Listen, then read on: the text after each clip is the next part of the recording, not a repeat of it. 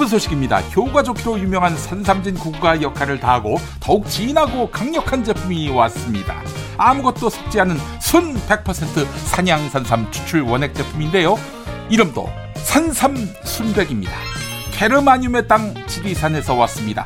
비바람 이슬을 맞으며 7년을 기다렸습니다. 뿌리, 잎, 열매 한 뿌리를 한 병에 담았습니다. 아무도 상상 못한 조건 홍삼값에 산삼을 드립니다.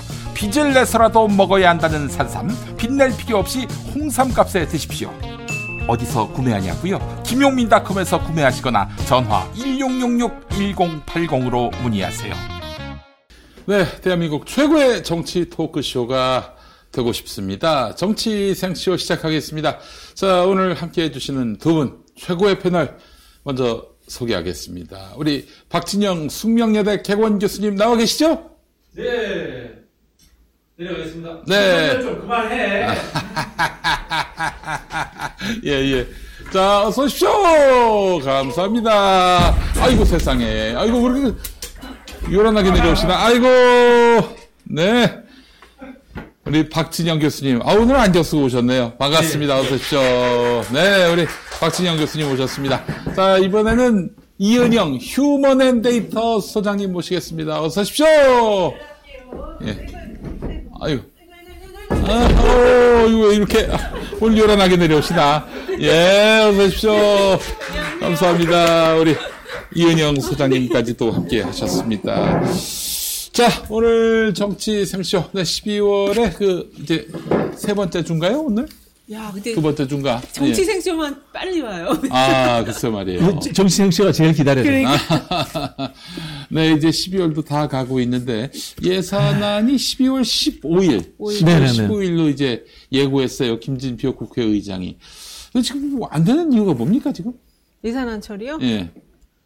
지금 몇 가지 쟁점이 있는 것 같은데. 또 부자감세. 예, 부자감세. 지금 여당에서는 그렇게 밀어붙이고 있는 상황인 것 같고. 그리고 지금 삭감 내용이 굉장히 좀 커요, 범위가. 그래서 그거에 대해서 지금 수용을 안 하는 거. 민주당, 야당이 삭감한 내용액이 너무 커가지고. 예. 원래 야당은 삭감하는 거예요. 예. 근데 박진영 교수님. 예. 만약에 야당이 삭감한단 말이죠. 예. 그 대통령이 싫어. 이러면 또,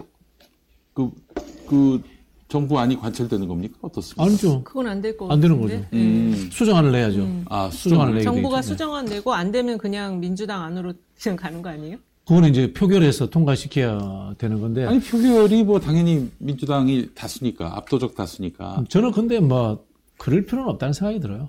예산안은 그냥 세게 깎아놓고, 세게 깎아서 이제 정부도 던져줘버리고, 받든지 말든지 알아서 해. 이렇게 해야 되는 거예요, 야당은. 네, 그렇지. 그러면 이제 준예산으로 가는 거잖아요. 그럼 저거 알아서 하겠지 뭐. 내가 왜 윤석열 정부 걱정해줘야 돼요? 그런 생각, 그렇게, 저는 배짱으로 가야 된다고 생각하는 사람이에요. 그럼 배짱으로. 그래요. 참 야당이 되니까 불편한 게 많습니다. 할 수 있는 게 별로 없어요, 보니까. 원래 야당은 할 수 있는 게 없어요. 대통령제 국가인데. 네. 어쩔 수 없는 현실이에요. 그런데 참, 지금 대한민국에서 여당 걱정을 여당보다도 야당이 더 많이 하는 것 같아요. 박홍근 원내대표가. 착해서 그렇지 뭐. 정말 정치인은 착한 사람이 하는 게 아니다라는 걸 제가 다시 한 번 더 느낍니다. 예. 착한 사람보다는 강한 사람이 해야 한다. 예. 다음 원내대표가 누가 나올지 진짜 다음 원내대표 중요하다고 하는. 옛날에 민주에게 박성민 씨가 정치 컨설팅 1세대잖아요. 네. 그분이 썼던 책이 베스트셀러였거든. 강한 것이 옳은 것을 이긴다. 그러네. 맞는 말이네. 예. 그 양반의 이야기 중에 또 제가 가장 또 무릎을 쳤던 것이 뭐냐면은 75%의 법칙. 과반수는 다수일 수는 있어도 그게 전체 또 국민의 또 민의를 상징할 수는 없는 거기 때문에 한 75%의 국민이 동의하는 것은 무조건 다 이제 밀고 가도 된다. 이런 주장이었어요. 쉽게 얘기해서. 그거는 이제 그분 주장이 아니고. 보통 이제 내각제 국가에서. 지지율 25% 미만 떨어지면 내각 해산하거든요. 4명 중에 3명이라는. 그런 뜻이에요. 그래요? 박성민 고유의 의견인 줄 알았더니 그게 아니었군요. 75%. 그래서 의원 내각제를 지금 이야기하는 사람들이 그 지점 때문에 25% 되면 자동 해산을 시킬 수 있기 때문에 의원 내각제를 해야 된다. 이 얘기를 하고 있더라고요. 지금 근데 저는 지금 현재 여론조사를 믿지 않아요. 현재 여론조사를 믿지 않는데 섬세하게 여론조사하면은 윤석열 정부의 실제 지지율은 저는 20% 언저릴 거라고 봐요. 그래 보입니다. 지금 이 3% 4% 나오는 과표집된 거라고 저는 생각합니다. 왜 과표집이 될까요? 아니, 보수가 활성화돼 있죠. 보수가 열심히 전화를 받는다? 네, 활성화돼 있죠. 그거는 하루 이틀의 문제가 아니고, 예를 들자면 우리가 80년대 후반, 90년대 초반, 이럴 때 여론조사 전화 받는다고 합시다. 진보층들이 엄청나게 열심히 전화 받아요. 그럴 때는 진보적 시민운동이라든가 진보적 대중운동이 사회적 운동의 주류를 이룰 때입니다. 근데 어느 순간에 한국에서 보수적 대중운동이 일어난 거예요. 아스팔트라고 하는. 그런 사람들이 일어나고 유튜버들이 거기에 대해서 계속해서 붐업을 하고 가스라이팅 하면서 이 사람들이 정치적 활성도가 과도하게 높아져 있는 상황인 거죠. 아니, 그렇게 해석을 할 수도 있겠지만, 저는 이제 기본적으로 한국은 보수가 많았어요. 많았는데, 2017년 탄핵 때 그 보수의 일부가 정치적 각성을 해서 민주당으로 온 거죠. 그래서 민주당의 지지가 이제 30%대까지 간 건데, 지금 최근 경향을 보면은, 그 대통령 지지율 낮을 때는 민주당과 진보층이 활성화가 됐었거든요. 근데 네네네. 지금 한 2주 동안, 그러니까 외교 랠리 있었던 그 주 동안에 민주당이 유야무야 뭐 한 게 없어요, 그냥. 그리고, 존재감을 못 보였고, 그러면서 활성화됐던 그 진보층이 지금 다시 사그라들면서 보수층이 이번에 화물연대 파업 중심으로 해서 또 다시 활성화가 됐다. 그렇게 좀 정리해야 될 것 같고, 이게 기본 보수층은 이제는 뭐 3-3, 서로 팽팽한 구조로 되어 있는데 사회 분위기에 따라서 이게 조금 죽기도 하고 활성화되기도 하고 이런 상황이다. 이게 이제 전체 보수층이 이제 복원됐다라고 봐야 될 것 같아요. 대략 한 35%가 기본으로 가는 건데. 그렇죠. 그 전에 좀 이제 숨어 있다가 좀 너무 창피하니까 숨어 있다가 다시 조금 이제 활성화됐고 사실 그 과정에서 이제 진보층이 좀 실망도 하고 뭐 너무 이제 지치기도 하고 계속 이제 동력을 불어 넣어줬는데 민주당이 이걸 받아안질 못하는 과정에서 좀 지치면서 사그라드는 거였고 그거에 또 결정적인 거는 그 계속되는 수사죠. 그 이재명 대표에 대한 계속된 수사. 저는 한국에 지금 그 윤석열 대통령 지지하는 분들은 보수 아니라고 봐요, 그냥. 극우 또는 그냥 민주당이나 진보가 싫은 거예요. 안티테제의 사람들이지 자기 정체성이 분명한 사람이 아니라고 생각해요. 그냥 민주당이 싫은 게 싫은 정체성이야. 거죠. 뭐가 싫은 게 정체성일 수는 있나? 뭐가 좋아서 좋은 게 정체성일 수는 있는데.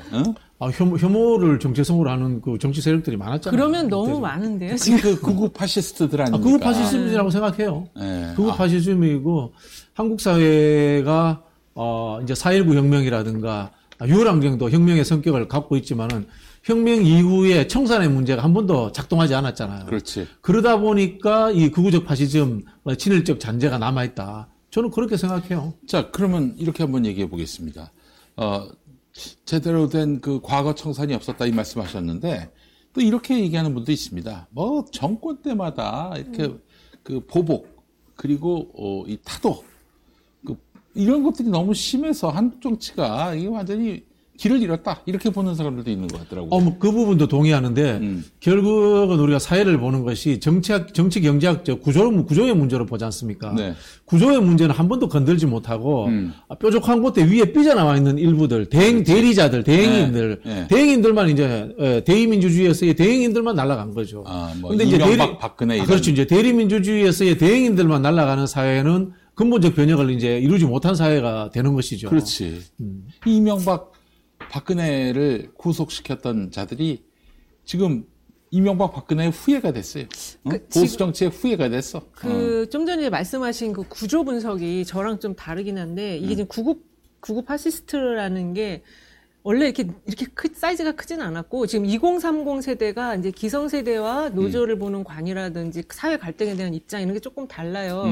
그래서 이제 그 세력이 커진 상황, 그 세력이 있는데 그걸 민주당이 지금 흡수를 못하고 있는 거죠. 네. 오히려 그거를 이제 이대나 미대녀라고 그래서 그 보수 쪽에서 일부 흡수를 했던 거고, 네. 지금 이 과정을 저는 이제 저도 너무 이게 좀 지친 상황이어갖고 분석을 좀 해봤어요. 그러니까 어느 정권이나 정권 교체가 일어나면 전 정부에 대한 어떤 그 반작용을 할 수밖에 없거든요. 전 정부에 대한 심판. 그래서 자기 정당성을 확보하는. 그렇죠. 그래서 자기 정당성을 확보하는데 지금 이 윤석열 정부는 정치를 해본 적이 없는 그냥 수사 집단이잖아요. 그러니까 할 줄 아는 게 전 정부에 대한 수사만 지금 하는 건데 이것도 국민들이 참아주는 시간이 있는 거예요. 6개월 이상 계속 저렇게 수사를 하고 있으면 그 다음엔 다시 국민의 진짜 역풍과 반작용이 생긴다. 근데 지금은 아직까지는 그러니까는 이제 정권 교체가 됐기 때문에 이 정부에 대한 시간을 주는 거죠. 전 정부에 대해서 반작용을 통해서 네가 뭘 하려는지 그리고 우리가 정권 교체한 이유를 네가 좀 만들어 봐라. 지금 이런 상황인 것 같아요. 이게 계속되는 검찰 수사, 특히 야당에 대한 전 정부에 대한 그런 수사를 통해서 국민들이 일단 지켜보는 거야. 일단은 역대 정부에서 정권 교체 됐을 때 이제 그 전 정부에 대한 반작용을 새 정부가 이제 자기 정당성을 위해서 만들잖아요. 네. 수사를 한 정부는 없어요. 이 정부가 처음으로 하는 거예요. 이게 노골적인 수사. 오늘도 지금 보면 다 잡혀가잖아요. 지금 다 소환되잖아요. 네. 이런 정보가 없었는데 이것도 사람들이 지켜보는 거에 한계가 있고 그다음에 페이스북에도 올리셨지만 지금 윤석열을 찍은 사람들 중에서도 지금 불만층이 한 25% 나오잖아요. 네네네. 이미 이탈층이 뭐 한 12% 이상 나왔는데 불만층이 이렇게 있기 때문에 지금 이런 식으로 내년 초까지 끌고 간다? 이거는 저는 이제 그때부터 역풍이 진짜로 불지 않을까. 네. 그래요. 지금 오늘 제가 펜코 2대남들이 많이 모이는 펜코를 봤는데, 이제 보수 정당을 지지하는 그 2대남들인데, 와, 69만원. 69만원이 아니라 69시간. 주 69시간. 노동. 신났겠네. 와, 폭발했어요. 분노의 목소리들이 쏟아지는데, 네. 야, 이게, 상당한 파장이 있겠다, 이 생각이 들더라고요. 우리 이제 일베를 보수라고 할 수는 없잖아요. 네. 일베 정권이에요, 이거. 네. 일베 정권 수준이에요. 네. 이명박 박근혜 때도 정진석 같은 사람이 저런 친일적 이야기를 대놓고 한 적은 없어요. 그렇지. 저렇게 대놓고 한 적은 없고. 지금 대한민국 국민이 160명이 죽었는데 국정조사 왜 합의해줬나고 난동 부리고 있어요, 장제원이. 이게 제정신이에요, 이게. 이건 뭐 보수 진보의 문제가 아니고 그냥 일베 수준이에요, 일베 수준. 그러니까 지금 현대 상황을 민주당이 좀 규정을 해줘야 돼요. 이게 지금 어떤 상황인 건지. 이건 지금 40년 전으로 시계를 돌린 상황이거든요. 그러니까 그런 거에 대한 규정을 하면서 이거를 설명을 해야 되는데 그런 게 없이 그냥 원내 전략으로만 이거를 뭘 해보려고 하니까 이 국민들 입장에서는 지금 답답하기도 하는 거죠. 민주당을 지지했던 국민들 입장에서는. 예산 투쟁을 민주당은 굉장히 민생 투쟁이라고 잘하고 있잖아요. 국민들은 어렵고 잘 몰라요. 네, 저 보세요. 52시간도 개빡센데 69시간을 일주일 어떻게 일을 해? 일주일 내내 회사에 12시간 있어야 가능한 시간인데. 그러니까 이제 주 5일 근무로 쳤을 때 하루 13시간씩 일을 해야 하는 거 아니겠습니까? 그죠? 집을 마련해줘, 회사에다가. 이 13시간이면 말이죠. 밥 먹는 시간 빼야 될 거 아니에요? 그죠. 아니, 그게 우리 압축적 근대화, 산업화 독재 시기에 기숙사, 구로공단에 기숙사 있지 않습니까? 한 방에 3명, 4명 앉아가 자면서 연탄가스 마시면서 일하던 그 시대예요, 저게. 연탄가스 마시면서. 예, 아니, 그 시대예요, 진짜. 13시간이면은, 하루 13시간이면 밥 먹는 시간 더하면은, 오전 9시 출근해가지고, 밤 12시쯤 퇴근하는 거야. 예. 여긴 라인 돌리는 공장이라 노동 강도 열나 세다. 한 52시간도 2교대로 일주일 중 5일 출근인데 워라벨 없음. 사람들 다 윤석열 쌍욕하는 중. 회사 사장만 좋겠지. 예. 야, 이거 정말 주유 수당도 뭐 없앤다는 거 아니야 지금? 대통령은 술 먹고 수사하고 밥 먹고 욕하고 그러고 있고 국민들은 일하고 자다가 일어나서 또 일하고 또 밥 먹고 또 일하고 이게 군사정권 아닙니까? 이거 파고들면 꽤 괜찮을 것 같아요. 젊은 세대들한테 제일 열받죠, 저게. 소구될 거예요. 예, 이렇게 좀 민심이 꼭지돌 그 타이밍이나 모멘텀을 좀 정확하게 읽어서 피꺼솥 되는 거지, 피꺼솥. 피꺼솥 되는 거지. 피가 거꾸로 솟는. 네. 이거 제가 보기에는 화물연대 처음 대응할 때까지는 윤석열 정부에서 기획한 게 아니었어. 우연히 그렇게 한번 내 성질대로 한번 세게 한번 대응해봐 이렇게 했는데 그걸 딱 하면서 무당파층이 일부 좀 모이고 지지율 올라가니까 그 뒤부터는 지금 기획해서 나오는 걸로 봐요. 예. 시리즈별로 계속 나오고 있잖아요 지금. 그러니까 이게 그 빈곤 포르노 할 때까지는 완전히 정신 못 차리고 있었는데, 그 타이밍에 뉴라이트 계열의 2명인가 몇 명이 들어갔대요, 청와대로. 그러니까. 그 사람들이 아는 거는 다른 건 다 몰라도 국정 운영할 때 이 화물연대 이 강경노조는 때려잡아야 된다. 이러면 좀 지지도 올라간다는 건 알고 있을 거예요. 그거는 기본적으로. 그래서 그걸 딱 그 타이밍에 한 건데 그게 이제 국민들이 볼 때는 이제 좀 대통령으로서 뭔가 좀 감을 잡았나 보다. 이렇게 살짝 인식이 됐는데 근데 그 리얼미터 월요일 날 조사를 보면은 자, 여론조사 바로 보겠습니다. 네, 그래서 예. 지지율이 이제 40% 뚫고 가야 되잖아요. 근데 네. 그렇게 안 됐어요. 꺾였어, 살짝. 네, 예. 살짝 꺾였습니다. 예. 그래서 이게 이제 꺾인 이유가 지금 공정조사가 41.5 나와가지고 40% 여론조사 공정. 네, 뚫고 예. 가냐 했는데 지금 리얼미터가 38.4%가 나와서 예. 꺾였는데 공정 걸 제가 좀 분석을 해봤는데 여기 타이밍이 좀 조사 타이밍이 약간 안 좋아요. 왜냐면 그게 2시에서 9시까지 하고 그 다음날 이틀 조사를 했는데 10시에서 12시 사이 했거든요. 요런 타임을 잡아서 조사를 하면 자영업자들이 아무래도 많이 들어갈 수밖에 없어요. 노동자들 받기 쉽지 않지. 그쵸. 그냥 직장인 이런 거 다 안 되고 다 자영업자, 주부, 어르신들 딱 요 타이밍이거든요. 그래서 41.5가 나왔고 이게 지금 직업 독립 변수가 안 보이더라고요. 직업 독립 변수가 나왔으면 아마 자영업자층이 좀 많았을 거예요. 네. 야, 이런 식으로 해서 그 설계를 해가지고 특정 동파에게 좋은 결과가 나올 수 있게 한다면은 그 여론 조작 아닙니까? 살짝 기술적으로 할 수 있는 게 이제 그런 거죠. 왜냐면 직업 변수는 물어보나 안 물어보나 상관이 없어요. 그건 규제 포션에 안 들어가니까. 네, 그냥 그건 알아서 하면 되는 부분이거든요. 근데 어쨌든 그 테이블에는 직업 변수가 안 나와서 이 분포를 좀 알 수가 없었거든요. 그리고 뭐 지역이나 나이는 또 성별은 그거는 있는데 되지만 사실 직업 변수가 이제 그걸 봐야지 이제 좀 대략적으로 이게 분포가 어떻게 자영업자 얼마나 잡혔고 주부가 얼마나 잡혔는지 그걸 알 수가 있거든요. 그리고 지금 자영업자를 지금 아주 망조들게 만든 정말 이 폭망하게 만든 주역이 바로 윤석열인데 그렇죠. 근데 자영업자에게 폭넓게 지지를 받는 왜냐하면 이제 경기가 어려우니까. 네, 어려우니까 이제 화물노조나 이런 거에는 반대할 수밖에 없고. 그리고 이제 아무래도 이게 지금 경기가 어려울 때 자영업자들은 뭔가 여당에 힘을 실려주려고 TV를 많이 보잖아요. 자영업자들이 그런 거예요. 그 정치적 그 여론전 이념 투쟁에 제일 취약한 층이 아무래도 자영업자층이에요. 아직까지 자영업자. 그리고 이제 그 리얼미터가 꺾인 이유는 화물연대만 가지고는 안 된다라는 거를 얘기를 해주는 거예요. 화물연대 짓밟는 것만 갖고는 안 된다. 예, 왜냐하면은 지금 그 지난주에 나왔던 갤럽 조사도 보면 33% 나왔잖아요. 네네. 그게 그래도 최근 한 3주간 5%포인트 쭉 계속 1%씩 상승을 한 거였거든요. 네. 근데 거기에 이제 부정평가 이유를 보면은 여전히 독선적, 독단적, 일방적이다. 이게 9% 제1로 나왔어요.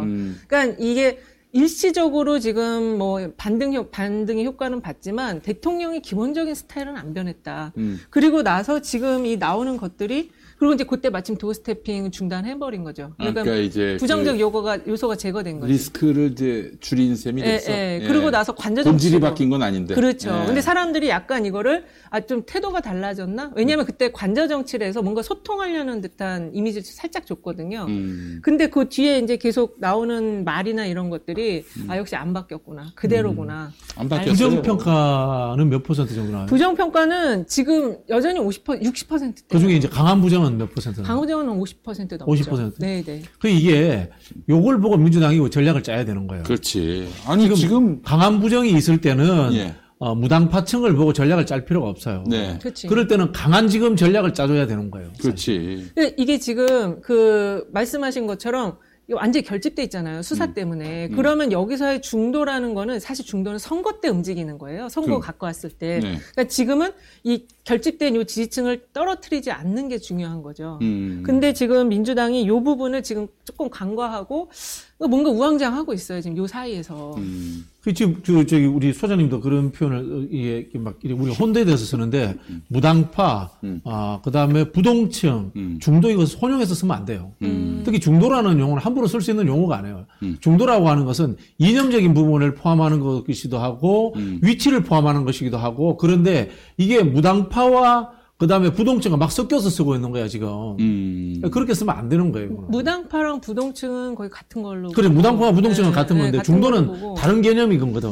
근데 이제 지금 중도라는 걸 확장성을 이야기할 때 많이 쓰기 때문에 그래서 지금 이제 막 그 민주당 지지자들이 저한테도 전화를 와서 지금 민주당이 가장 중요한 게 확장성을 추구하는데 확장성을 추구하려면 아젠다가 있어야 된다. 근데 지금 그게 없다. 그 지적을 많이 해요. 그치. 실제로 한국의 스윙보트가 몇 %, 되는 것 같아요? 한 15? 15? 절대 아니에요. 25? 절대 아니야. 그럼요. 3%야, 3%. 그거는 너무. 아니, 그러니까 이게 통계를 보시면은 어떻게 나오냐면은 투표를 안 하거나 해가지고 의사를 표현하지 스윙보트 하는 사람은 3, 4%밖에 안 나와요. 그래요? 이건 확실합니다. 20년 동안 통계치를 확실히 지난 대선은 맞아요. 한 3%가 어느 쪽에 붙느냐. 이게. 그래, 한국의 유권자들은 마음에 안 들면은 투표를 안 해버리지. 다른 쪽에 가거나 이렇게 잘 되지 않아요. 이게 왜 그러냐면은 미국도 비슷한데 한국 사람들이 태어날 때부터 정당 일체감이라는 것이 굉장히 높아요. 일단 지역주의가 작동을 하고 있잖아. 그렇지. 지역주의가 작동하고 그다음에 이 민주화 세대, 산업화 세대, 세대가 작동하고 있고 성별도 작동하고 있고 이런 부분들이 존재하고 있기 때문에 정당 일체감이 높아가지고 스윙보트 잘 안 해요. 다만 마음에 안 들면 투표하지 않거나 제3당을 찾아요. 근데 양당 구조에서 왔다 갔다 하진 않아요. 웬만해서. 우리나라가 그 제3지대가 있었잖아요. 제3지대가 분명히 있잖아요. 그게 한 15% 있는 거에 항상 있었어요. 그러니까 이제 제3지대를 찍긴 하는데 양당 구조에서 스윙하지는 않는다는 거예요. 그치. 지금 이미 양강 구조가 고착돼 있으니까 그렇지만 그 안에서도 지금 보면 갤럽에서 보면 무당파층이 29%가 항상 있거든요, 지금. 그게 이제 선거 때 이게 양쪽으로 그게 이제 무당파층이지. 그게 이제 중도가 아니라는 거예요. 중도라고 하면 중도에서 자기 세력을 만들어 가지고 스윙도 해주고 합리적 판단도 해주고 이렇게 해야 되잖아요. 맞습니다. 그렇지 않다는 거예요. 대표적으로 이제 우리가 정치하는 사람들이 예를 들면 게 정동영의 잃어버린 500만 표 이야기를 하거든요. 잃어버린 500만 표 어디 투표 안 했어요. 투표를 안 했어요. 이명박한테 간 게 아니야. 투표를 안 한 거야. 아니, 저도 죄송하지만 투표를 안 했어요, 그때. 왜 그랬냐면. 그때 진보가 많이 안 했잖아요. 아니, 제가 정봉영 형을 싫어하거나 그것도 아니고, 그때 이명박이를 좋아한 것도 아니고, 만약에 투표를 많이 해서, 만약에 그 투표율이 높은데 이명박이가 됐잖아요. 그 투표율 갖고도 아마 또 광을 팔 것 같아. 그러니까 나는 이명박을 반대한다는 개념에서 어차피 정동영 안 될 것 같으면은 투표율이라도 한번 낮춰보자. 그 차원에서 제가 투표를 안 했어요. 우리 이제 보통 중도가 한 두 가지 층들이 있어요. 중도 리버럴 층들이 있어. 중도 리버럴 층들은 정치적 판단이 굉장히 다양해요. 주로 이제 제3세력 찾아다니는 사람들이야. 요새는 MG도 중도예요. 그렇죠. MG도 이제 그러면 사이즈가 엄청 많다니까. 중도 리버럴이 우리나라에 굉장히 많아요. 굉장히 많은데 또 뭐가 있냐면 중도 온건이 있어.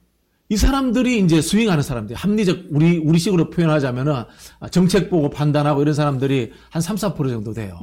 근데 이제 중도 리버럴은 유행 따라가는 거야. 어떻게 보면 분위기 따라가는 거지. 분위기 따라가는 사람들이죠. 센데 붙는 거지. 센데 붙는 거지. 그래요.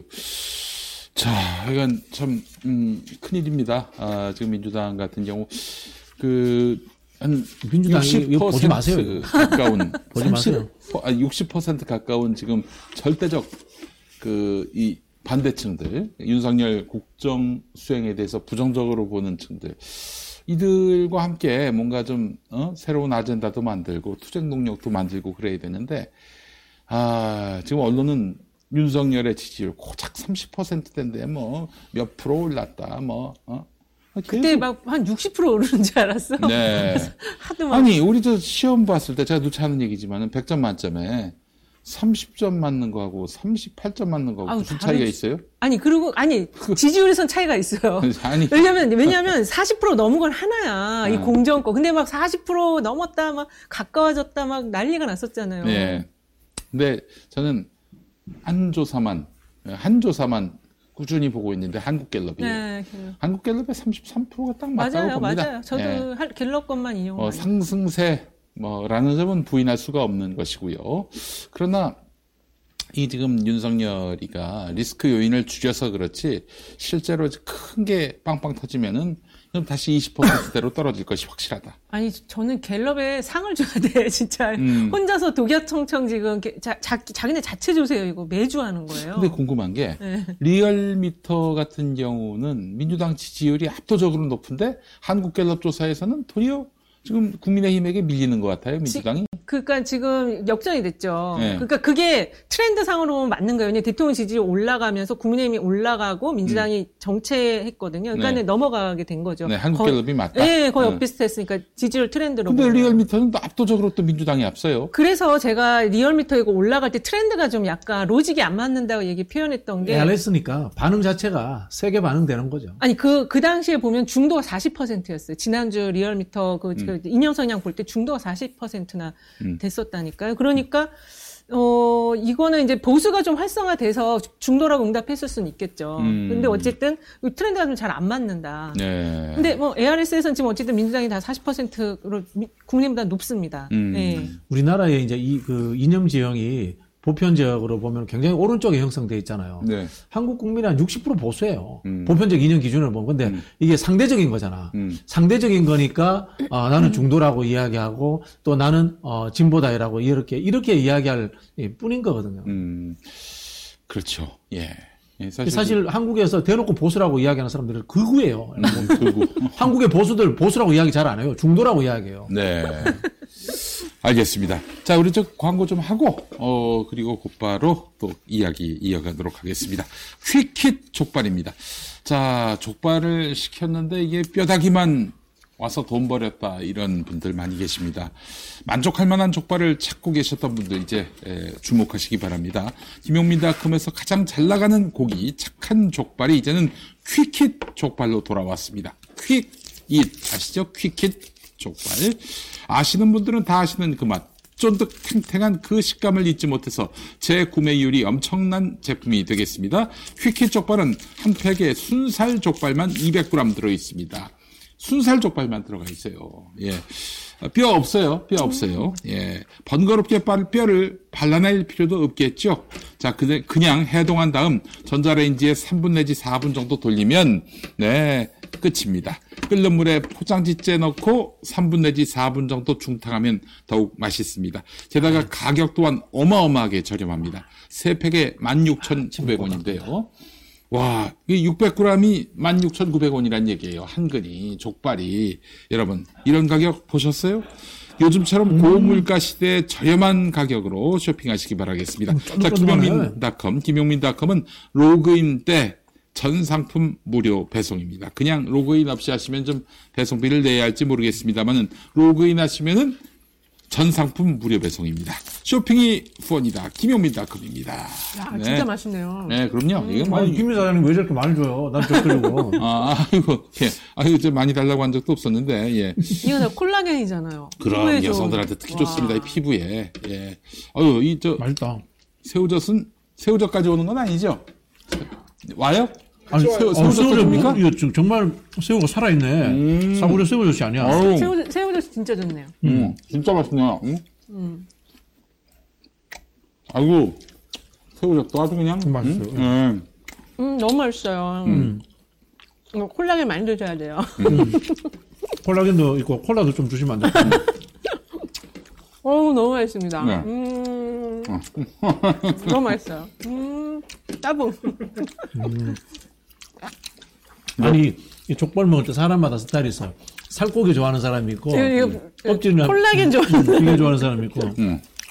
우리 김 사장님 어떤 부위 좋아하세요? 다 좋아하죠. 다 좋아합니다. 아유, 불족발 너무 맛있다, 불족발. 야, 근데 진짜 맛있네. 이거 진짜 저 캔맥주랑 같이 먹어야 되는 거 아니에요? 치킨만 드지 마시고, 그 월드컵 때 치킨 많이 드시다 보니까 족발이 제일 좋아요. 네. 자, 족발 여러분 많이 사랑해 주시고, 네. 제가 근거 없는 이야기 하나 해드릴까요? 네. 우리나라의 족발의 유래가 어딘지 아세요? 어디입니까? 독일. 아, 독일에서? 우리나라는 원래 족탕이라든가 족을 삶아서 이렇게 많이 먹었대요. 근데 이렇게 먹는 게 원래 먹긴 먹었지. 근데 독일에 갔던 광부들이 돌아오면서 독일에 먹는 거하고 우리나라의 그 고대 옛날부터 먹던 거하고 짬뽕에서 이렇게 먹었다라는 썰이 있습니다. 네. 제 이야기 아니고 장충동 그 족발집의 할머니가 그 이야기 하시더라고요. 아, 그래요? 자, 콜라겐이 많은 족발에다가 콜다를 같이. 예. 아유, 좋습니다. 맛있어, 진짜. 와. 콜라겐 덩어리네, 콜라겐 덩어리. 이런 것도 여러분 좋아하셔야 돼요. 네. 근데 하나도 이게 진짜 느끼하지도 않고. 제가 원래 고기 잘 안 먹는데 이건 진짜 맛있네요. 이런 거 드세요. 특히 이거 드셔야지 이런 거는. 매운 족발이 아주 맛있네요. 그래요? 응. 근데 뼈가 하나도 없네. 이거 어떻게 뼈를 다 발라냈지? 뼈를 다 발라냈지. 응? 어떻게 옛날에 그런 거 있잖아요. 막 이거 뭐지? 입으로 씹어서 뼈를 발라냈다는. 그렇지. 아니 근데 예전에 어떤 분이 장충동에서 회식을 했는데 그 후배가 선배한테 야자 타임 해도 됐느냐. 야자 타임.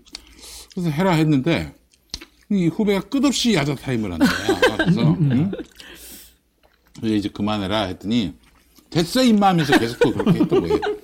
그래서 그 양반이 족발을 먹었는데 그 뼈를 던져가지고 정통으로 얼굴에 맞았어요. 던진 사람 맞은 사람은 다 아는 사람입니다. 우리가 다 아는 사람이요? 그래요? 네. 영화 그 황해 보면은 김윤식이 족발 빼가지고 그 조폭들 막 때려잡잖아요. 김윤석이. 김윤석. 그 새우젓도 좋습니다 정말. 새우젓이 진짜 맛있네. 이거 실제 사면 비쌀 텐데 이런 새우젓. 자, 지금 아주 탄 세일하고 있어요. 여러분 세 팩에 16,900원. 한 팩이 200g, 순살 족발만 200g인데 세 팩에 16,900원이면 어디 가서 이 가격으로? 그 뼈가 없어요. 뼈를 보내드리지 않습니다. 예.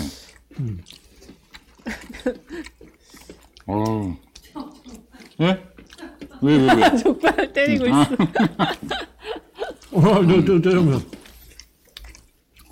저는 멧돼지 아니에요? 진짜 큰 거네. 아니 진짜 저 양반 연기 잘해. 박 교수님 진짜 맛있게 드시네요. 술을 잘 드시니까 술안주에도 아주 정말. 족발 좋아요. 족발 아주 좋아요. 치킨보다는 이게 좀 더 칼로리가 적게 나가지 않나요? 그렇지. 그리고 박 선배는 지금 이 국면에서 윤석열이 당장 한 몇 프로 내려가면은 위험 국면이라고 보세요. 지금도 위험 국면입니다만은. 이게 30% 미만이 호자가 되면 돼요. 25% 가면 위험성이죠. 지난번에 한번 갔었잖아요. 24%. 24%. 예. 결국 이제 국민의힘이 분열될 숫자가 중요한 거거든. 지금 대통령 지지율하고 국민의힘 지지가 거의 커플링 됐거든요. 거의 38이에요. ARS에서. 그리고 지금 전화면접은 33대 36이니까 이 당에서 이게 쪼개지면 이 지지율이 확 내려가는 거죠. 친윤과 비윤 여기서 이제 쪼개지면 윤석열 지지도뿐만 아니라 당 지지도가 떨어져야 위기 있어. 그렇죠. 일단 당 지지율 쪼개져야 돼 이게. 아니 미디어 토마토 조사인가요? 네. 지난 대선 결과에 대해서 어떻게 생각하는가? 마음에 안 든다 35, 마음에 안 든다가 60, 네. 마음에 든다가 35. 네네. 이게 완전히 고착화됐어요. 그러니까 지금 이게 커플링이란 말씀하셨는데 윤석열 국민의힘에게 유리한 게 35, 불리한 게 60. 그쵸. 어떤 조사를 해도 그런 결과가 나와요. 그게 지금 이제 지난 대선의 결과에 만족하냐, 거기에 불만이다라는 게 58.4, 네. 만족이다가 34.1. 지금 말씀하신 대로 35대 6 구조거든요. 근데 이거는 정책 조사를 해도 거의 비슷해요. 거의 60% 가까운 숫자가 다 반대예요. 55에서 60 사이가 다 부정평가를 내려주거든요. 그게 아까 말한 대통령 부정평가 50 이상이기 때문에 그런 거예요. 거의 고착화되어 있는 거고. 그다음에 이제 윤석열을 지지했던 층에서는 불만자가 26.7, 만족하는 자가 65.4. 이미 이탈이 26 정도가 있는 거죠. 예. 그다음에 이재명을 찍은 사람 중에서는 불만자가 88, 만족자가 8.2. 이렇게 되는 거고, 보통 지난 대선에서 누구 찍었냐 그러면 윤석열이 훨씬 높게 나와요. 이거는 그냥 사람들이 내가 안 찍었어도 이제 끝나고 나서 물어보면 내가 찍었다고 얘기해요. 판승 이재명이 이겼으면 이재명 찍었다는 사람이 훨씬 많은 거지. 더 많아지는 거죠. 근데 지금 보니까 윤석열 찍었다는 사람이 42.4. 더 줄어요. 줄어 있어요. 이재명 찍었다는 게 48.7. 그러니까 이재명 지지자들은 아직 그대로 있는 거죠, 지금. 그러네. 네. 알겠습니다. 자, 이거 좀 치워주시고. 예? 족발 냄새를 없애기 위해서. 아이고, 그래요, 여러분.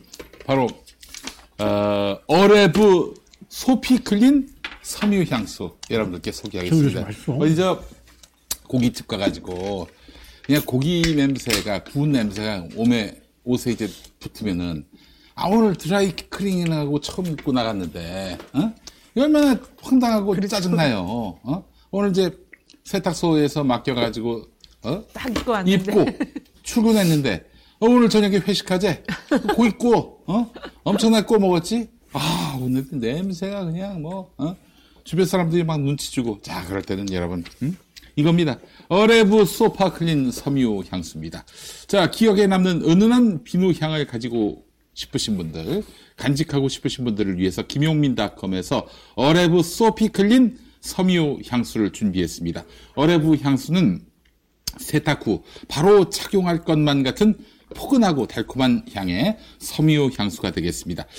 또한 코튼, 비누, 히아신스의 향을 모두 담은 인위적이지 않은 세련되고 깔끔한 향입니다. 까다롭게 엄선한 불가리아산 최고급 에센셜 오일과 프랑스 그라스 지방의 235년 역사를 자랑하는 향료 회사로부터 공급받는 프리미엄 원료를 사용합니다.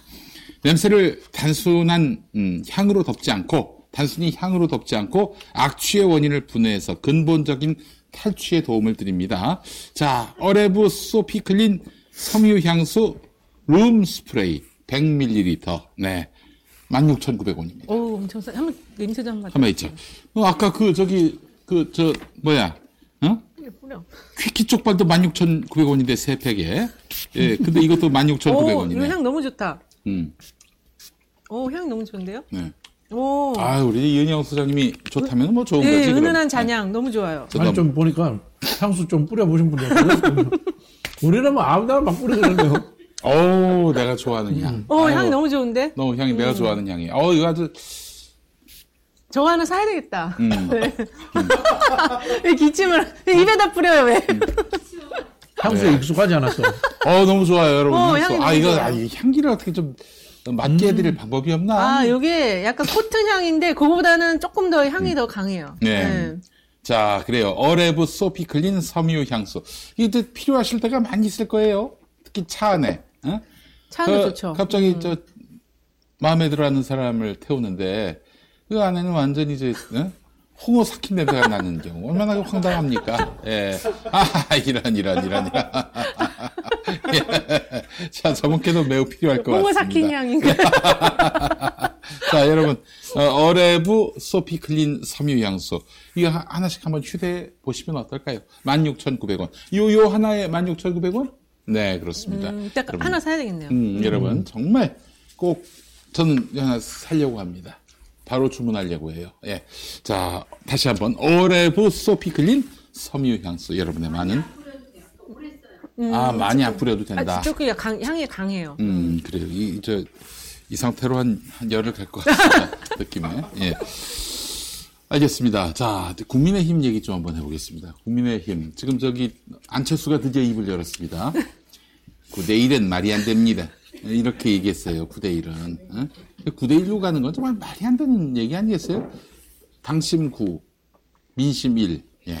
아무리 유승민 같은 사람 되지 못하게 하려고 하지만은, 지금은 7대3도 상당해요. 당심 7, 민심 3. 근데 이걸 9대1로 바꾸려고 한다? 이게 너무 좀 지나친 거 아니겠습니까? 그쵸. 이게 지금 9대를 잘 그냥 100%로 가라고 했으면 좋겠어요. 10대 빵으로. 네, 10대 빵으로 깔끔하게. 지금 그래서 많은 사람들은 윤석열이 점 찍는 그런 친윤 정치인한테 몰아주기 위해서다 이렇게 얘기하는데 맞는데 그 친윤이 제도권 안에는 없다. 이런 얘기들이 지금 이 보수 진영에서 나오고 있어요. 쉽게 얘기해서 강신업이를 차기 당대표로 세우려고 하는 것 아닌가 하는 그런 얘기가 나오거든요. 일단은 이렇게 얘기하면은 네. 제도권에서 활동하는 분들이 무슨 그 말도 안 되는 아니, 저는 인정해요. 소설 같은 소리. 아니 저는 그런 가능성이 있다고 봐요. 그러세요? 가능성이 있다고 봐요. 선배님은 그럼 비제도권이군요. 아니 뭐 다 제도권 비제도권 다 포함하죠. 예. 저 일단 성향상 제가 이제 이 가두투쟁 이런 걸 또 좋아하는 사람이다 보니까. 그렇지. 예. 그런데도 익숙하고 그런 이제 현장의 목소리를 많이 들어야 된다 이런 생각을 하거든요. 지금 민주당도 마찬가지잖아요. 여의도라는 섬에 갇혀 있으니까. 그렇지. 아니란 거예요. 국민들은 이미 마음속으로 윤석열 탄핵했어요. 그러면 이제 정치하는 사람들이 앞서서 같이 싸워줘야죠. 네. 그런 측면인데 제가 요즘 이제 그 이야기를 어제 이동영 TV에서부터 많이 하고 다니는데 이게 지금 기획되면서 유럽의 극우 정당이 집권하는 과정과 그것을 그들이 흉내내고 있다. 그런 이야기를 했는데 화물연대라든가 이런 노동자들, 전장년이라 같은 사회적 약자들을 짓밟으면서 이념투쟁을 해요. 저 사람들이 우리 사회의 경쟁력을 갉아먹고 있다. 경제이익의 주범이다. 이렇게 이념투쟁을 하면서 한편으로는 뭐냐면은 거리에서 보수가 대중투쟁을 해요. 아스팔트 보수. 한 20년 전에 아스팔트 보수 이런 게 없었잖아요. 보수는 20년 전에는 거리에 나와서 시위한 적이 없어요. 관제데모 외에는. 그렇지. 그렇단 말이에요. 근데 어느 순간에 보수가 거리에 나와서 대중투쟁을 해요. 근데 지금 대중투쟁의 수장이 누구냐? 말씀하신 것처럼 정광훈, 보수 유튜버. 거기에 지금 강신업이 이 김건희라는 사람을 등에 업고 얹힌 거 아니에요. 그렇다면은 이 보수적 급진주의가 우리도 한번 직접 권력을 운영해봐? 이런 생각을 할 수 있다고 봅니다. 정광훈 목사가 늘 그런 생각을 했던 거 아니에요? 그래서 황교익 선생님 늘 죄송합니다. 황교안 앞세워서 그렇게 하고 김문수도 거기에 지금 포섭되어 있는 거 아니에요? 그렇죠. 예. 그런 흐름들이 만들어진다고 봅니다.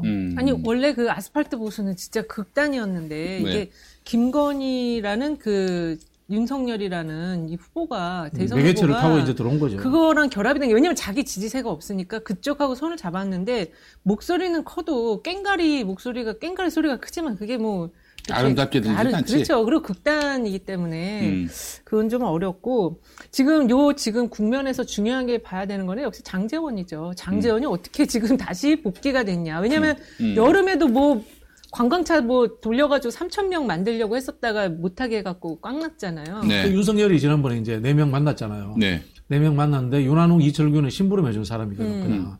심부름 해주는 사람이고 장제원은 사고뭉치 친구야. 장제원이 아니고 권성동. 그러면은 잔머리 돌아가는 사람이 누구냐. 장제원밖에 없다라고 다시 윤석열은 판단을 한 거예요. 전당대회 국면에서. 그래서 장제원한테 어떤 롤을 맡긴 거다. 저는 이렇게 보여지고. 그다음에 이제 이 뒤금부터는 제가 이제 들은 정보나 첩보인데. 좋습니다. 예. 김기현에 대해서 완전 배제하지 않은 것 같아요. 김기현 당대표? 한번 해봐. 예. 이렇게 이제 윤석열은 김기현한테 그 정도를 이야기를 한 거고. 그 다음에 이 권영세는 이건 뭐 썰입니다. 정보지에 나왔던 이야기인데 여의도에 사무실이 있다가 폐쇄해버렸대요. 용산 참사, 이태원 참사 때문에. 12구 참사 생기면서 그렇고. 예. 원희룡은 원래 윤석열이 믿지 않는 사람이고 원희룡 나경원은 자 그런 상황이고 안철수도 믿지 않겠죠. 안 믿겠지. 거기는 그냥 이거죠. 그런 상황에서 한번 보는 거예요. 보는데 거기에 판을 돌리는 중요한 이 변수로서 강신업을 한번 집어넣어 보는 거야. 강신업을 집어넣어 가지고. 강신업이 뜨면 그대로 가는 거예요. 강신업으로 가는 거예요. 그럼 너무 좋은데? 근데 강신업을 집어넣어서 뜨지 않는데, 그러면 어떻게 하냐면, 강신업이 판을 정리하는 도구로서의 역할을 할 수 있는 거예요. 강신업이 누구한테, 김기현한테 힘을 실어준다. 또는 권영세한테 힘을 실어준다. 권성동도 하고 싶어 하잖아요. 권성동한테 힘을 실어준다. 그렇게 해서 유승민을 이길 수 있는 대세가 형성되면은 그 도구로서 강신업을 쓰려고 한다라는 이 두 가지 방법을 가지고 지금 전략을 짜고 있다. 그렇게 보여집니다. 김기현이 못 뜨면은 강신업으로 가겠네요. 제가 봤을 때는 거꾸로. 강신업이 못 뜨면은 김기현으로 가는 게 아니라 김기현이 못 뜨면 강신업으로 가지 않을까요? 그렇게 갈 수도 있고 강신업이 뜨면 강신업으로 갈 수도 있는 거죠. 그렇지. 그러면 민주당한테는 땡큐죠. 강신업이 대표가 되면. 근데 이제 변희재 씨가 땡큐라고 말하는 사람들은 좀 각성해야 돼. 아주 그냥 극악한 파시즘으로 갈 텐데. 그렇죠. 제가 금태섭이 얘기했잖아요. 우익 파시즘이 올 수 있다. 제가 이제 그 얘기했잖아요. 근데 우리가 잘 알아야 돼요. 히틀러가 선거로도 집권하거든요. 몇 퍼센트 득표했는지 아세요? 37% 득표합니다. 우와. 그러면 어떻게 그게 가능했느냐? 예. 다른 정치 세력들을 흩어버려요. 우리 그 분할 통치, 디바이드 앤 룰이라고 하잖아요. 그죠? 예. 그런 작전을 써가지고 분할시켜버려요. 그래서 지금 오늘 아침에 나온 안민석 의원 말씀은 그 이제 천공 내부자들 얘기가 천공이 윤석열한테 민주당 분당을 주문했다는 거예요. 천공이 윤석열한테? 네. 그 내부자들 이야기를 안민석 의원이 듣고 우리 방송에서 전언하기를 천공이 윤석열이한테 그 분당. 그 국내를 분당하자? 아니, 민주당 분당 방법을 찾아봐라. 민주당을 네. 분당할 방법을 찾아봐라? 네. 그게 지금, 아니, 방법을 찾아봐라라는 그런 고차원적 용어를 쓰는 우리 천공이 아니고. 그냥 분당시켜라. 뭐, 이렇게. 네. 얘기했겠지. 네. 일산, 성남, 분당, 뭐. 그런 수준이긴 한데, 저기에는 또 김한길이 있단 말이야. 그걸 우리가 잊으면 안 돼요. 잊으면 안 된다는 말씀을 드리고 싶고. 그러면 이제 저기 호남 쪽에 좀 낡은 우리가 수박이라고 불리는 이런 정치인들 데려다가 신당 창당할 수도 있겠네. 그래서 저기 박주선 총리설이 늘 나오잖아요. 박주선 총리설도 나오고 있는 거고 이게 맞물려 있어요. 맞물려 있는 게 우리 입장에서는 윤석열을 포위해서 쓰러뜨리기 위해서 다양한 연대를 위해서 국민의힘이 분당되는 걸 바라고 있단 말이야. 역으로 국민의힘에서는 35% 7% 가지고도 자기들이 다시 집권하고 다시 또 윤석열의 퇴임물을 보장받을 수 있는 그런 구조를 또 원한단 말이에요. 그리고 또 일부 또 수박들은 내각제도 원한단 말이에요. 이게 막 뒤섞여 있어요. 그런 상황에서 그런 수준의 정치 기획 해볼 만하다고 봅니다. 아니 근데 저는 그 강신업이나 무슨 천공이 이런 사람들이 하는 얘기에 이게 구조가 바뀔 수 있는 건 아니에요. 우리나라 탄핵한 나라예요. 대통령을 다 감옥에 보낸 국민이기 때문에 그건 있을 수가 없고. 알죠. 네, 그거는 있을 수가 없고. 저는 그 한국 사회의 보수들의 합리성을 믿지 않습니다. 아니 보수들의 합리성이라기보다 지금 너무 극단을 우리가 지금 너무 과장되게 지금 보고 있는 거라는 거지 내 말은. 아니 윤석열이 대통령이 아니 우리가 나라야, 지지난주까지만 해도 민주당이 지금 200석 될까봐 걱정하셨잖아 지난주. 아니 그래 이제 그게 구조가 그대로 되면 그렇다는 건데. 이 구조가 그대로 유지가 되면 200석 되는 건데. 지금 우리가 그 뒷짐지고 있지 않듯이 똑같이 윤석열도 뒷짐지고 있지 않을 거예요. 민주당을 깨기 위해서 수많은 이 작당들을 할 거예요. 저기 민주당 분당하기 전에 저쪽이 먼저 분당되고요. 저쪽이 지금 71대, 지금 6대4 구조로 이게 나뉘어져 있잖아요. 근데 이제 여기를 지금 정봉주 의원이 맨날 하는 얘기가 그거잖아요. 여기 40을 위해서 중대선거구제라는 어떤 뭐랄까 그물을 던져야 된다 지금 얘기를 계속 하고 있는 거잖아요. 근데 이제 제가 훨씬 전문가 아니겠습니까? 그 부분에 있어서. 이건 이제 거대 양당제의 적대적 상호의존이라고 하거든요.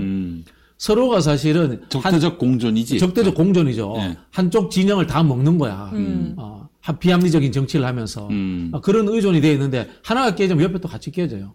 아니 그러기 쉽지 않아요. 왜냐하면 지금 아까도 말씀을 드렸다시피 지금 이재명 대표를 중심으로 전선에서 이탈을 할 수가 없어요. 왜냐하면 전선을 이탈하려면 대선 주자가 있어야 돼요. 그렇지 저쪽에 이재명의 필적한. 네, 필적한 대선 주자가 있어야지 이탈이 되는데 안 그러면 다 나가는 순간 죽어요. 바로 그렇지. 총선에서. 윤영찬이 그 주저하는 이유도 그렇죠. 거기 있는 거 아니겠어요? 그거는 다 아는 거야 지금. 왜냐하면 이게 지금 민주당 지지 결집이 너무 간 거예요.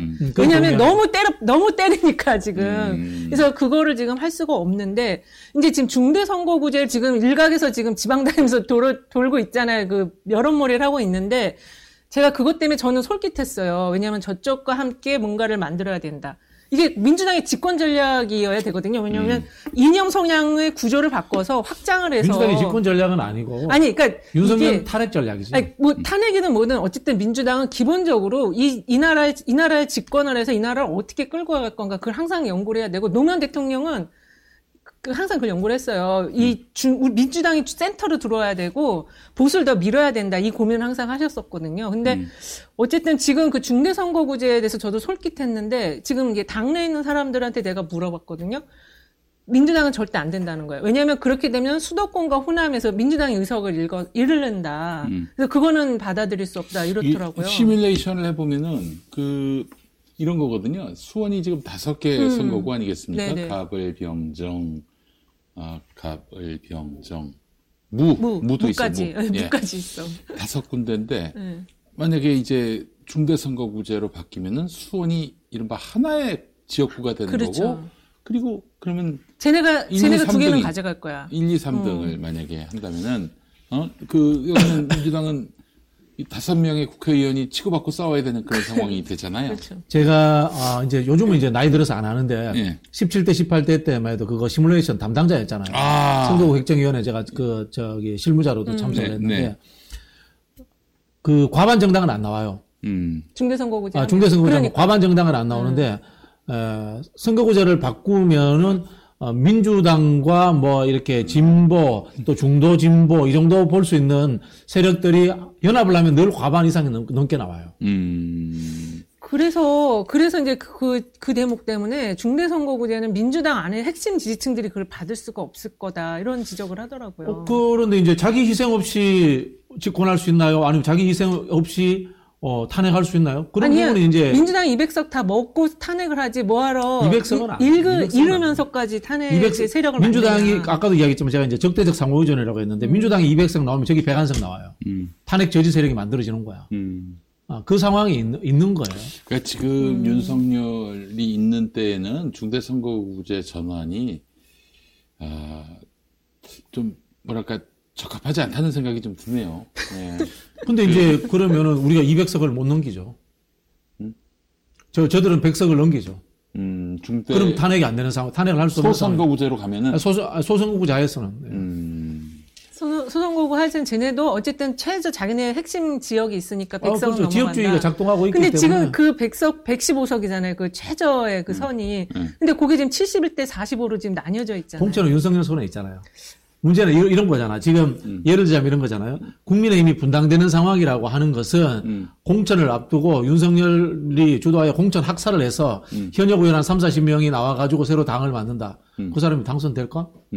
소선거구제 양당자에서 불가능한 거예요. 가능하다면은 이재명 후보가 다음에 압도적으로 대통령이 된다. 뭐 그 길을 누구도 막을 수 없다라는 믿음이 있다면 아마. 아니, 소선거구제 하에서 민주당이 180석만 갖는다면, 그 다음은 이재명 대통령 그냥 되는 거예요. 왜냐면 지금 여의도의 주변에서 이제 어떻게 보냐면, 지금 이렇게 이재명을 죽이려고 하는데 이거 못 죽인다? 앞으로 한 3, 4개월 안에 못 죽이면, 그 다음은 완전히 이재명 판으로 간다. 총선 압승, 지선 압승, 대선 간다. 나는 그 이야기에 동의하지 않는 게. 그렇게 보고 있어요. 그 이야기에 동의하지 않는 그건 그 전략이 아니에요. 저는 이제 한국의 전략가들 대부분 다 인정 안 하잖아. 대부분 다 무시하잖아요. 이런 책 보지 말라고 대놓고 이야기하잖아요. 그게 왜 그러냐면은. 아니, 나 요거 음식을 올려놓으려고 했어. 전략은 무조건 보수적 기조에서 짜야 되는 거예요. 저 늘 그 이야기 하잖아요. 손자병법에 손무가 그 이야기 하잖아요. 지피지기면 100점 불태라.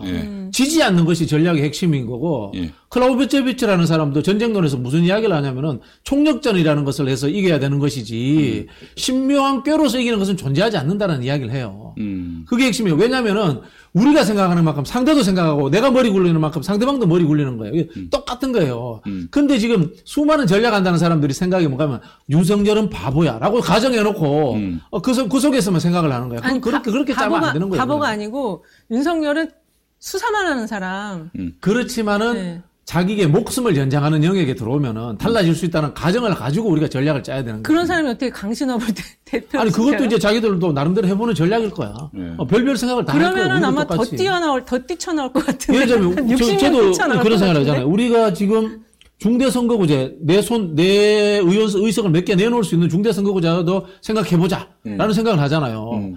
똑같이 생각할 수 있어요. 똑같이 생각할 수 있어요. 아니 근데 이제 희망사항과 전략을 혼돈하면 안 돼요. 그러니까 중대선거구제로 가게 되면은 150석 넘는 당이 없다. 이런 말씀하셨고 소선거구제로 가면 그래도 180석이 된 적이 있었잖아요. 그렇죠. 지난번 된 거죠. 그 윤석열 탄핵까지 가려면은 적어도 200석이 돼야 되잖아요. 200석이. 근데 중대선거구제로는 150석도 안 된다면서요. 그러면 어떻게? 나머지 이제 저쪽에서 당들이 3당이 생겨서 가잖아요. 그래서 연합을 다당제가 되는 거죠. 그래서 나는 머리가 돌이라서 못 알아들었습니다. 그럴 수 있겠네. 자, 지금 3당, 4당 이런 거 쉽게 예를 들게요. 지금 국민의힘이 115석인가 114석인가 그렇잖아요. 115석인데 신윤이라고 하는 게 한 75명 되잖아요. 비윤이 한 40석 되잖아요. 자, 근데 이 사람들이 이대로 선거구제로 간다. 그럼 현재 40석 공천 안 줘버려. 그러면 115석 당선될 만한데 전부 다 친윤 꼽아버리는 거예요. 소선구제 하에서는. 그리고 우리가 180 한다, 또 110석 한다, 탄핵 불가능한 거예요. 예. 자, 다당제로 갔다고 칩시다. 중대선거구제로 갔다고 칩시다. 네. 윤석열이 115명 다 자기 사람 꼽아. 예. 45명 공천 안 줘. 예. 근데 이 45명 나와가지고 이 사람들이, 예. 중대선거구제 하에서 당선될 가능성이 있는 거야. 2등, 3등에서. 예. 그러면 이 사람들이 들어오면은 윤석열 편 들어주겠어요? 반윤이지. 반윤이 되죠. 아니, 지금 대통령. 그러니까 이제 계산법이 나오는 거예요. 탄핵을 염두에 두지 말고 다음 총선에서 180대 100씩 나오잖아요? 그럼 윤석열 정부는 그냥 식물 정부예요. 저는 거기에 동의하지 않아요. 그래요? 그다음에 동의하지 않아요. 그다음에 바로 그런 상황에 동의하지 않아요. 저는 못 살겠어요. 윤석열 치하에서. 저는 윤석열 치하에서 못 살겠고 다음에 민주당이 180도 되는 게 저는 중요하지 않다고 생각해요. 저는 윤석열 진짜 쫓아내야지. 저는 못 살겠어요. 그러니까 중대선거구제로 가게 되면은 200석을 넘길 수 있다. 반윤을. 그렇죠. 예. 그래서 이게 지금 이 지지층 안에서 이 논쟁 사항으로 지금 난 지지층 안에 논쟁이라고 생각하지 않고 국회의원들의 이익관계라고 생각해요. 민주당 국회의원들은 윤석열이 계속 삽질해줘가지고 현행 소선구제 하에서 지금 현역들이 그대로 다시 당선돼서 말씀하시는 것처럼 윤석열 정부는 식물 정부가 돼 이런 이야기를 하고 있는 거고 지금 거리에 나와 있는 국민들은 국회의원 한 석이라도 좋으니까 대통령 자리 빨리 뺏어와가지고 우리 정말 그 거리에 나와서 이렇게 고생하지 말자 이런 생각을 하고 있는 거예요. 그러니까 지금 우리 국민들 같은 경우에는 이게 어떻게든 이 상황이 타개되기를 바라는 마음을 지금 갖고 있는 건데 참. 근데 지금 우리 민주당 의원들은 윤석열이가 계속 헛발질을 해가지고 그렇게 해서 자기들에게 그 이익으로 돌아와서 다음 선거 때 무난하게 당선될 수 있는 것, 재선될 수 있는 것 이걸 바라고 있는 거 아니에요? 근데 그 인간들 때문에 여기까지 온 거 아니야? 윤석열이가 당선되고 정권을 내주고 그대로 갈 수는 없는 거지. 그러니까 이제 민주당은 정치개혁이 아마 이제 정치개혁 여러 가지가 있는데 제도개혁은 중대선거구제하고 그 대통령 중임제거든요. 근데 아마 이제 공천에서 이제 저쪽도 변화를 하게 되면 민주당도 변할 수밖에 없고 지금 현역들은 다 경선을 할 수밖에 없을 거예요. 그렇게 해서 이제 뭐 물갈이를 하든 세대 교체를 하든 그런 방식을 취할 수밖에 없는데 그때까지 과연 이제 이재명 대표가 앞으로 1년을 더 버텨줘야 되니까 이제 그게 좀 깝깝한 거죠. 이 대표가 이게 지금 자리 지키기 어렵나요? 저는 그렇지 않다고 저는 끝까지 지킨다고 봐요. 이 대표의 저는 뭐 사법적인 문제는 걱정하지 않아요. 다만 이 개파별로 워낙 지금 예를 들자면 박영선 의원이 무슨 이야기를 하냐면은 이재명 사법 리스크였는데 공천권 내놔라. 이게 무슨 연관관계가 있어? 뭔 개소리야 그거는 진짜. 결국은 김종민이든 모든 사람이 하는 이야기는 이재명 대표 보고 공천권 내놓으세요. 그 얘기지. 그 이야기를 지금 하고 있는 건 저 공천 주세요. 그 이야기를 하는 거거든. 다음에 공천 받아야겠습니다. 그 얘기예요. 네, 그 이야기를 하고 있는 거예요. 그러면은 결국은 이 사람들은 이건 거예요. 이재명을 협박해가지고 내가 다음에 공천 받고 이재명은 그냥 안위를 나는 더 이상 안 흔들게 이런 타협을 하자라고 계속해서 늘 그런 식으로 정치를 하고 있는 거거든. 정치를. 늘 그런 식으로. 근데 이 상황은 뭔가 하면 당이 혁신되지 않는 상황이잖아요. 그럼. 혁신되지 않는 상황은 뭡니까? 이재명 대표 입장에서는 대선 가도를 가는 상황에서 좋은 마일리지를 찾지 못하는 상황인 거예요. 어차피 이제 지금 그런 말씀을 하신 분들은 이미 이제 자기 역할 어떤 정치사 속에서 자기 역할 어느 정도 이제 끝이 나신 분들이고 이제 결국 그 사람들과 손을 잡을 건지 말지는 이재명 대표의 선택이에요. 그리고 이재명 대표가 지금 상황이면은 저도 지금 저한테 그런 걸 질문을 많이 하는 사람들한테도 저도 얘기하는 게 무조건 공천권 끝까지 가져가신다. 그러면 변화가 있을 수밖에 없거든요. 그러니까 그래서 지금 이 정당 지지율을 볼 때 중요한 게 안 빠지는 게 중요한 거예요. 민주당은 지금 올라가는 게 중요한 게 아니고 32에서 뭐 4 요 사이를 유지하는 게 중요한 거죠.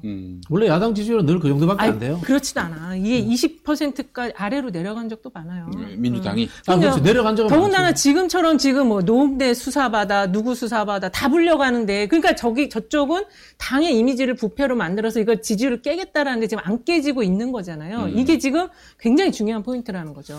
이제 저는 일상적인 보수 정권이면은 그렇게 이제 상황이 흘러갈 수 있다고 보는데 이 사람들은 캐비넷과 수사권을 가지고 판을 완전히 깨겠다라고 하는 생각을 하는 사람들이에요. 그것도 국민들이 지금 다 지켜보고 있잖아요. 그것도 시효가 있는 거야. 저는 그 말에 동의하지 않아요. 윤석열 정부는 그런 거에 연연하는 사람들이 아니에요. 그거를요 내년 4월에 선거 있죠 재보선. 그 이후까지도 계속 저러고 있다? 그러면 아마 진짜 그때는 국민들이 횃불을 들고 일어난다니까요? 그러니까 이제 우리. 시효가 있어, 그것도. 이은영 소장님은 지금의 그 수사가. 네. 4개월 정도 더 가면은 그때 가서는 국민들이 그때는 뭐 당장에 구속시킬 것처럼 얘기하더니 아직도 질질 끌어 야 계속 뭐 범죄를 만드는구나. 그렇죠. 이러면서 국민들이 반발할 것이고. 왜냐하면 지금 그 원칙 수사, 정치보복 수사가 55대 43 이 정도 나오잖아요. 이 정도 나올 수가 없어요, 사실은. 그러니까요. 이게 뒤집어진 거거든요. 요게 55에서 한 58, 60까지 가면 이건 이제 판이 끝나는 판인 거죠. 이제 그걸 윤석열 정부의 성격 규정의 문제인데 저는 군사 정권의 버금가는 검찰 독재 정권이라고 생각하기 때문에 우리가 이야기하는 절차적 민주주의라든가 또는 여론의 향배에 대해서 저는 저 사람들이 신경 쓰지 않는 사람들이라고 생각해요. 그냥 수사권과 이 공권력이라는 것만 갖고 있으면은 지지율이 5%가 되든 10% 되든 우리는 아니 선거가 있는데 어떻게 신경을 안 써? 두드려 잡는다 이렇게 생각할 거예요. 내일이 이제 저 집권이 만료되는 날이라 할지라도 여론조사 신경 안 쓴다. 뭐 저는 그렇게 봐요. 진짜 완전 막무가내 그냥 쓰레기들이지 진짜. 의회 자체를 국회 자체를 무시하잖아요. 네. 국회 자체를 무시하는 사람이에요. 그거는 뭐 상권분립이라든가. 왜냐하면 그 여사가 왜 MZ를 만나고 새마을 봉사를 왜 갔겠어요. 신경을 쓰니까 그런 걸 하는 거지. 그거는 그 개인적 취향이지. 또 그렇게 보는 분도 있어요. 그 김태형 소장 같은 분은. 네. 그건 지가 하고 싶었던 그 꿈을 언론 앞에 그 자랑하고 싶고 자기 드러내고 싶은 실현하는 거고. 욕망의 문제지. 그걸 정치의 영역이라고 저는 보죠. 아니 그 천공이 지시를 했다며 분당하라고. 그러니까 그 기조하에서 움직이는 거지. 그거 지금 저쪽도 뭐 똥꼬시 타는 상황이에요 지금. 이제 제가 자꾸 이런 이야기를 하는 건 뭔가 하면은 우리 진영 내에서 윤석열 정부를 좀 안일하게 보는 경향이 있어요. 사실은 윤석열이 검찰총장 할 때부터 우리가 안일하게 봤고 그런 것들 때문에 이런 상황을 실제로 뭐 노영민이니 이런 인간들이 거기가 안일하게 봤지. 설마 윤석열이가 저 정치하겠냐 이랬었어요. 십시오 문 대통령. 우리도 평론할 때 그런 이야기했어요. 설마 윤석열이가 대통령이 되겠어 이런 이야기 했거든. 근데 돼버린 거야 이게 상황이. 그러니까 정치적인 반동이 이런 사고가 난 거지. 유시민 장관이 그렇게 표현했잖아요. 정치적 사고가 난 거라고. 근데 어쨌든 이런 말도 안 되는 비정상의 상태를 계속 방치해서는 안 될 것 같고요. 국민들이 나서야 한다고 보고 저는 그래서 이은영 소장님 4, 5개월 후에는 사달이 난다라고 말씀하셨는데 제 이야기하고 좀 많이 닮은 것 같아요. 저는 내년 상반기에 아작이 난다 이런 입장이거든요. 아니 저기 퇴진론자시잖아요. 그럼요. 저는 탄핵론자잖아요. 탄핵. 아니 여기도 탄핵이야 지금. 이제 좀 탄핵이든 타도든 끌어내린다. 망명 가든 탄핵은 법률적 용어고 퇴진은 그 행태의 용어인데. 타도는 뭡니까? 타도도 행태죠. 행태로 가겠습니다. 타도로 가겠습니다. 타도. 예. 하여튼 지금 내년 상반기 지금 연말에는 민주당이 좀 부진한데 워낙에 지금 아무데나 막 칼을 쑤셔대고 비트니까. 근데 이게 장기화되면 국민들에게 굉장한 피로감으로 다가올 것이고, 야, 너희 거는 수사 안 하면서 야당만 터냐? 이런 얘기가 분명히 비등할 것이고, 그렇게 된다면은, 결국에는 이 정권은 궁지에 몰릴 것이다라는 생각이 돼. 우리는 이런 생각을 가지면 또 쟤네들도 생각할 수 있단 말이지. 그래서 적절한 시점에 또 양념을 치면서, 이게 정당한 수사다라는 점을 또 강조하기 위해서 억지로 아무개를 또 집어넣고, 그거 봐라. 우리가, 필요하니까 수사한 거 아니야? 뭐 이렇게 또 이제 이야기하고 용공 조작이라도 할 사람들이에요. 그럼. 저 사람들은. 네. 지금 돌이켜 생각해보면 박근혜 정부 4년 동안 한 거 6개월 동안 그만큼 더 사고 많이 쳤어요. 그렇지. 예. 그러면은 박근혜 정부 탄핵됐는데 왜 윤석열 정부 탄핵 안 되냐는 거지. 그래서 이 사람들은 박근혜 정부는 임기 후반부였고. 그렇지. 임기 후반부. 마일리지가 많이 쌓였고. 마일리지가 쌓였던 것도 있고, 그다음에 정보를 잡는 법. 그다음에 사정기관, 공직기관을 잡는 법 이런 부분에 있어서 박근혜 정부보다 유능한 측면이 있는 거예요. 왜? 자기가 그 출신이니까. 그렇지. 예. 근데 그것도 시효가 있다고 저는 보는 거고 그 시효는 이제 탄핵이라는 절차보다는 선거라는 국면의 과정에서 이제 꺾이면 이제 끝이 난다 이렇게 보는 거예요. 거기에 동의하잖아요. 어쨌든 탄핵이다, 선거를 통한 심판이다. 네. 김용민이는 타도다. 국민에 의해서 끌려 내려온다. 그게 다 타도죠 뭐. 이런 입장입니다. 예, 어쨌든 흑묘든 백묘든 윤석열과 함께 가는 이상 대한민국엔 미래가 없습니다. 당장의 생존도 불가능하다. 지금 저기 경제 상황이 매우 심각하고요. 네. 그 내년도에 미분양 물량 폭탄 터지고 회사채 돌아오면은 건설회사들 부도 나고 가겠네요. 무시무시한 그런, 지금 부도. 몇 개 났어요, 지금. 부도 상태가 지금 지방건설사를 중심으로 맞아요. 거의 도미노식이라고 하더라고요. 이렇게 되면은, 건설사가 무너지면은 또 빚을 빌려준 은행은 또 어떻게 될 것이며, 이 경제의 큰 요동이 예상이 되는 것이고, 저는 근데 이제 결국 윤석열이 무너지는 거는 내부로부터 무너진다고 생각을 하는데, 강신업이가 만약 당대표가 된다면은 더욱더 앞당겨지지 않겠는가. 저는 강신업이가 되면은 열나땡큐 이런 입장은 아닙니다만은, 그러나 강신업의 등판 자체가 국민들에게 굉장히 큰 충격과 함께 분노를 자아내게 할 것이고, 그리고 행보 하나하나가 다 이제 자기들에게 부메랑으로 돌아올 것이다. 이렇게 판단하기 때문에 저는 이제 시간이 다가오고 있다. 이런 또 생각을 어쨌든 갖게 됩니다. 지금 어게인 2014 되는 상황 분위기예요. 2014? 네, 2016 아니고? 2016이었나? 박근혜 대통령이 서청원 대표 시키려고. 2014네. 2014. 2014. 예. 지금 딱 그 상황이 똑같아요. 그래요. 서청원은 그래도 나름대로 정치적이 관록이 있지. 근데 이 강신업은 그거보다 더한 거죠, 그러니까. 강신업 보니까 국민의당이 아니라 바른미래당에서 손학규 대표가 영입한 인사거든요. 맞아요. 영입했어요. 손학규하고 가까워요. 야, 이거. 그럼 손학규 대표 다시 복귀되는 거야? 그럴 리는 신당 만들었어. 지금 추군이 지금 손학규입니까? 김건희니까. 네, 그렇죠. 김건희죠. 알겠습니다. 자, 오늘 또 이렇게 정치권의 돌아가는 맥을 짚어드렸는데, 지금 강신업 당대표가 거의 유력해 가고 있다. 네, 이렇게 보면서, 이와 함께 국민의힘, 윤석열 정권의 시간도 점점, 단축돼 가고 있다. 이렇게 좀 정리하는 것이 옳을 것 같아요. 예.